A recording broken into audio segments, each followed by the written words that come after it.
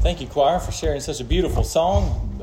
Blessing to us as a congregation to have such a beautiful choir and talented people in our church, and I'm thankful for that ability and the sharing of that message today. So as we get into God's Word today, I invite you to take your Bibles and turn with me to Luke chapter 1. We're finally getting to the official Christmas story as we've been working through a theme this year as we're getting ready for Christmas on the women of Christmas, and how particularly the story of women in the Bible, and especially those who were outcast, who were barren, who were unable to do the things that the world thinks is important, like having children. Especially in those days, it was thought that was basically where a woman's worth was wrapped up, was in her ability to have children. And how God shows a special favor on women who are barren, and that favor is a picture or a metaphor for God's grace to those who are spiritually barren. And as I've already discussed in the last two sermons, we all have a spiritual barrenness. That even though we might think, hey, I've got this life under control, I've got things going like I want, that at the end of the day, we're all going to die. And we face the judgment that is coming in that death. And so in reality, it doesn't really matter what we produce in this life, or how many kids we have, or how much money we save, or the work that we do and how famous we become. All of that is barren. It is all for naught, because we all face death and the judgment that comes after death as a result of that. But God's grace is shown to the barren. And so for those who recognize their sin, they recognize the hopelessness outside of Christ and the need for salvation, that God is gracious to those who are outcast and dependent on Him. And so this morning, we finally get to the Christmas story, the official Christmas story, as we look at the story of Elizabeth. Again, another woman who suffered under barrenness, who suffered, as she calls it, the reproach of men. And so let's read together Luke chapter 1, verses 5 through 25, and then I'll pray and we'll get into our study today. Luke chapter 1, beginning in verse 5, it says, "In the day of Herod, king of Judea, there was a priest named Zechariah of the division of Abijah. And he had a wife from the daughters of Aaron, and her name was Elizabeth. And they were both righteous before God, walking blamelessly in all of the commandments and statutes of the Lord. But they had no child, because Elizabeth was barren, and both were advanced in years. Now while he was serving as priest before God, when his division was on duty, according to the custom of the priesthood, he was chosen by lot to enter the temple of the Lord and burn incense. And the whole multitude of the people were praying outside at the hour of incense. And there appeared to him an angel of the Lord standing on the right side of the altar of incense. And Zechariah was troubled when he saw him, and fear fell upon him. But the angel said to him, 'Do not be afraid, Zechariah, for your prayer has been heard, and your wife Elizabeth will bear you a son, and you shall call his name John. And you will have joy and gladness, and many will rejoice at his birth, for he will be great before the Lord. And he must not drink wine or strong drink, and he will be filled with the Holy Spirit, even from his mother's womb. And he will turn many of the children of Israel to the Lord their God. And he will go before him in the spirit and power of Elijah, to turn the hearts of the fathers to the children, and the disobedient to the wisdom of the just, and make ready for the Lord a people prepared.' And Zechariah said to the angel, 'How shall I know this? For I am an old man, and my wife is advanced in years.' And the angel answered him, 'I am Gabriel, who stands in the presence of God, and I was sent to speak to you and bring you this good news. And behold, you will be silent and unable to speak until the day that these things take place, because you did not believe my words, which will be fulfilled in their time." And the people were waiting for Zechariah, and they were wondering at his delay in the temple. And when he came out, he was unable to speak to them, and they realized that he had seen a vision in the temple. And he kept making signs to them and remained mute. And when his time of service was ended, he went to his home. After these days, his wife Elizabeth conceived, and for 5 months she kept herself hidden, saying, "Thus the Lord has done for me in the days when he looked on me, to take away my reproach among people." Let's pray. Heavenly Father, we thank you for the story of Elizabeth and Zechariah, for the ways that you work through those who are unable by any human measure to do anything to earn approval. Lord, that you cause those who wait on you, those who are patient, to be rewarded. Father, I pray that we would see through the testimony of Elizabeth the hope that we have this Christmas season, the hope of the promise that is fulfilled, and the hope of the final promise to be fulfilled in the return of Christ, that one day will come and we should patiently wait until that day. I pray all these things in Christ's name. Amen. From this text this morning, I want you to see 3 points. First of all, I want you to see a picture of patience. Second, a pause in that patience. And lastly, the promise of patience. So first, let's consider the picture of patience that we have in verses 5 through 7. In those first verses, we are told about an elderly couple named Zechariah and Elizabeth. We're told a few things about them. First of all, Zechariah is a priest who works diligently in the temple. The passage points out also that both Zechariah and Elizabeth are, as it says, righteous before God. It also says that they are blameless. But even though they are blameless, even though Zechariah is a priest and that is constantly before the face of God, and even though they are both considered to be righteous and blameless, they are carrying this terrible reproach. They are barren. And to make matters worse, they're old and without any hope of having children. But even in their barrenness, even under this terrible reproach, Zechariah and Elizabeth are a picture of faithful patience. Even though their greatest hope and prayer has yet to be answered, it doesn't appear that this has affected their obedience to the Lord in one bit. Zechariah was faithful to his priestly duties, and there's no indication that he grumbled or he complained. He carried out his duties apparently with a whole heart. And the same could be said of Elizabeth. Even in her barrenness, she is known to be righteous and blameless. And as we've already seen in the life of Sarah and Rachel, that's saying something, because as we've discussed in both of those stories, it was common for the women of the Bible, when they have this reproach of barrenness, to seek out other means of fulfilling the promise of God. Whether it be Sarah's offering of Hagar or Rachel's offering of Bilhah to her husband.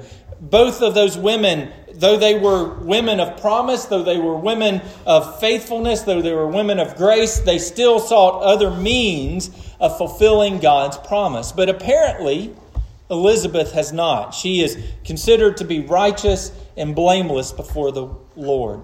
And this couple, in my mind, is a witness to us as modern Christians of what it looks like to live in faithful patience.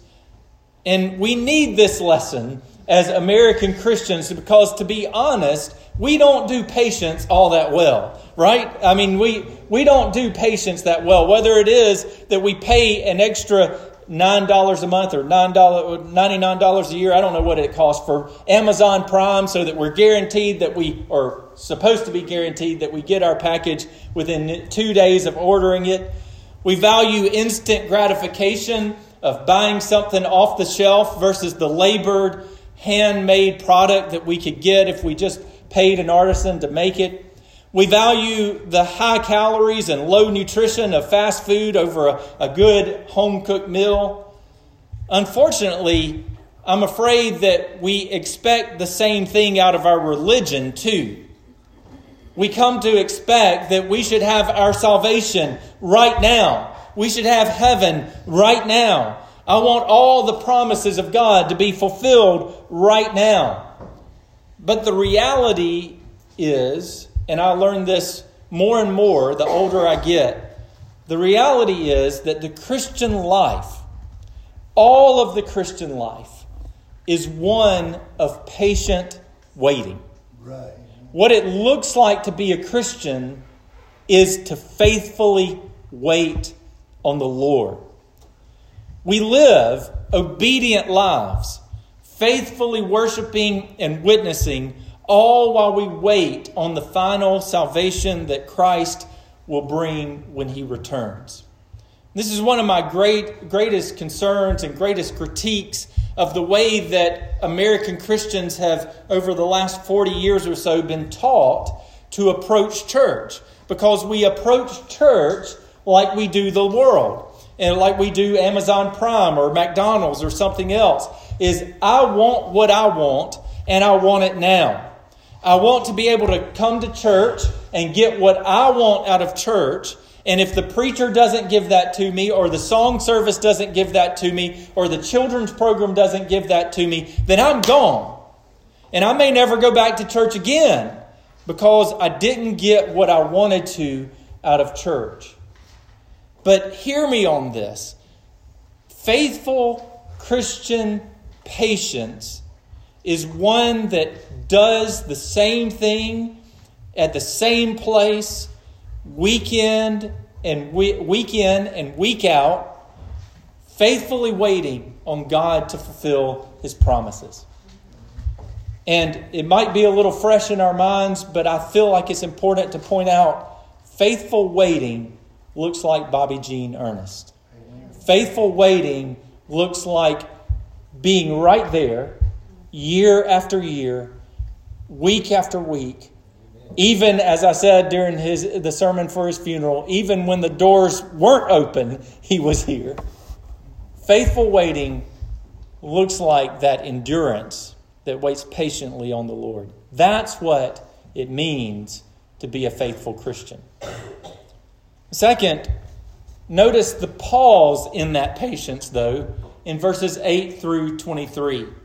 In the course of Zechariah's faithful waiting, it comes his turn to carry out the duties of the high priest. And you get that idea in the text that we just read, that the sons of Aaron were divided by their tribe, and they took turns carrying out the duty of the high priest.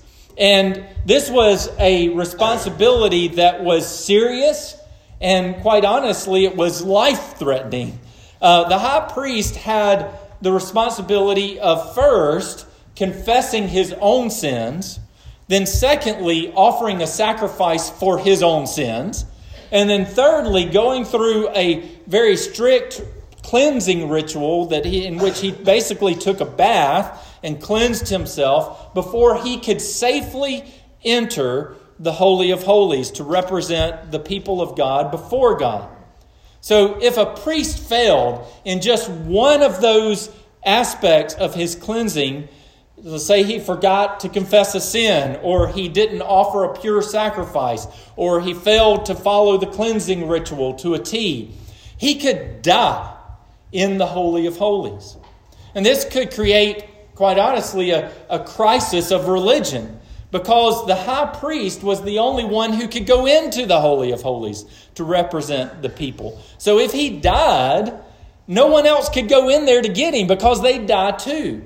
So the Israelites had come up with some very creative ideas, and to avoid this potential crisis, they tied bells to the hem of the priest's robe. And they tied a rope around his waist, so that if he went into the temple and the bell stopped ringing, after a time, I assume, they would decide, okay, well, he's died. And they had the rope tied to him so they could pull him out to resolve the issue of nobody being able to go in. So you pick up on that anxiousness in a few points in this passage. Notice it says in verse 10 that the whole multitude was outside praying as Zechariah went into the temple. So in the middle of this intense, stressful ritual, I have to be honest, I totally identify with Zechariah because, first of all, you put me in an intense situation like this and all of a sudden you turn around and there's a dude standing in the middle of the temple, I'd freak out too. But Zechariah, he turns around at some point in his ritual, and in verse 12 it says that an angel is standing before or beside the altar, and it says that Zechariah is troubled. Now, troubled doesn't do justice to what Zechariah is actually feeling, because the Greek word for troubled there means roiling water. In other words, his stomach turned over. You know that feeling when you jump out of your skin and your stomach is up in your throat and you're scared to death? That's what it looks like. His stomach is churning in fear. But the angel tells him not to be afraid, and he begins to announce this wonderful promise. The angel says that the prayers of Zechariah and Elizabeth have been answered, and God will cause Elizabeth to conceive. And if that weren't a great enough promise and a great enough blessing, he also says that this son will be a great prophet, and he will be filled with the Holy Spirit, and he will be the one who will come in the spirit of Elijah to proclaim the promise of the Messiah, or the coming of the Messiah. So Zechariah is dumbfounded by this, and he can't believe what he's heard, and he can't believe the magnitude of this miracle. And so in verse 18, he questions. Basically, he says, how can this be possible? Or how will I know that this has happened? So basically, Zechariah is asking for a sign. And you get the sense that this offends the angel, because the angel Gabriel says, look, I'm Gabriel. I stand in the presence of God day in and day out, and I've come to personally deliver this good news to you. In other words, what other sign do you need? There's an angel standing next to the altar in front of you, and you're like, well, how do I know this is going to be possible? There's an angel, bro. What else do you need? And you get the sense that he's offended and that Zechariah has sinned in his doubt. And so he basically punishes him. He says, you're going to be speechless till you, which I'm sure was a relief to Elizabeth when he got home. But you're going to be speechless until the baby is born. Now, this doubt of Zechariah serves as an encouragement to those who faithfully wait, or at least it serves as an encouragement to me. As we wait on the Lord to fulfill his promise, we can become so accustomed to the waiting that when the fulfillment actually comes, we doubt that it's the fulfillment. Or worse yet, we stop believing that fulfillment will come and begin to accustom ourselves to the life we have in our waiting. Sadly, I think this is what has happened to American Christians. We've become so comfortable in our lives as Americans, so prosperous as a society, so advanced in our knowledge of the world, that we have begun to think that maybe this is the promised land. Maybe this is heaven on earth. Worse still, we've begun to believe that our deliverance will come by some other means other than Jesus Christ. So we treat our politicians like superheroes, or even messiahs who can save us. Or we think that if we just save enough amount of money for our retirement, we can avoid all the hardships that we see everybody else going through. Or we think that medicine will somehow deliver us from the ills that we might face and deliver us from whatever might ail us. And so we put all of our hopes and our dreams and our promise and our expectations into things that are less than salvation in Jesus Christ.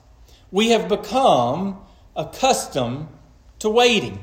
And we have adopted what is our life in exile, our life in waiting on the Lord to return. We have adopted that as the final place of promise that we think we should have. But this life is not the fulfillment of God's promise. We're still waiting on that to come. Finally, consider the promise of patience from verses 24 and 25. In these last two verses, we find out that God fulfills his promise to Zechariah and Elizabeth conceives. Her reaction is one of faithfulness. She praises God for her gracious gift. Now, the beautiful thing about this is that the son of Elizabeth would be named John. It's the John that we know as John the Baptist. It's not because he was of our denomination. It was just that he baptized people. But he would serve as the forerunner to Jesus, the Messiah. His calling would be to announce the coming of the King of Kings. And he would faithfully do that until he was beheaded by Herod for speaking the truth about Herod's sin. Now I want you to notice this. It's fascinating to me as I was studying for this sermon, that Elizabeth and Zechariah, they wait patiently on the Lord. They pray and they trust and they wait. And finally, God's promise is fulfilled to them in the birth of a prophet. And this prophet is not just any other prophet. This prophet comes in the spirit of Elijah to herald the coming of the King of Kings and the Lord of Lords. He comes to announce that the wait is over.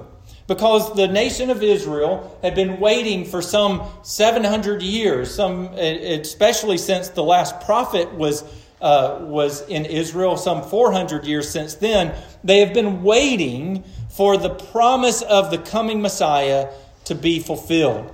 And now Zechariah and Elizabeth, these two people who have waited their whole lives to have a son, not only are they going to have a son, but they're going to have the spirit of Elijah, the man who is the spirit of Elijah, who will come to announce that the Messiah is finally here.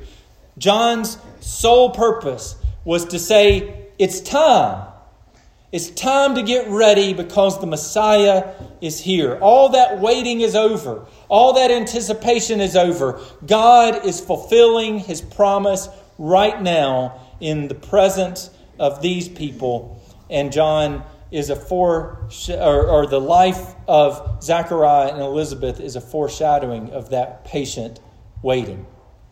So the good news of Christmas is just that. The Messiah has come. There's no reason to wait. Your salvation is here. In Jesus' life, he has fulfilled the promises of God by being totally obedient to God's word. In his death, he gave the final sacrifice for sin. There's no other sacrifice to be offered for your sin. In his resurrection, he has defeated death and hell for us. So Paul can say in 2 Corinthians chapter 1, verse 20, all the promises of God find their yes in Jesus. There's no more waiting for your sin to be forgiven. There's no more waiting for God's presence to be with you. There's no more waiting on the truth to be revealed. We have all that we need in Jesus.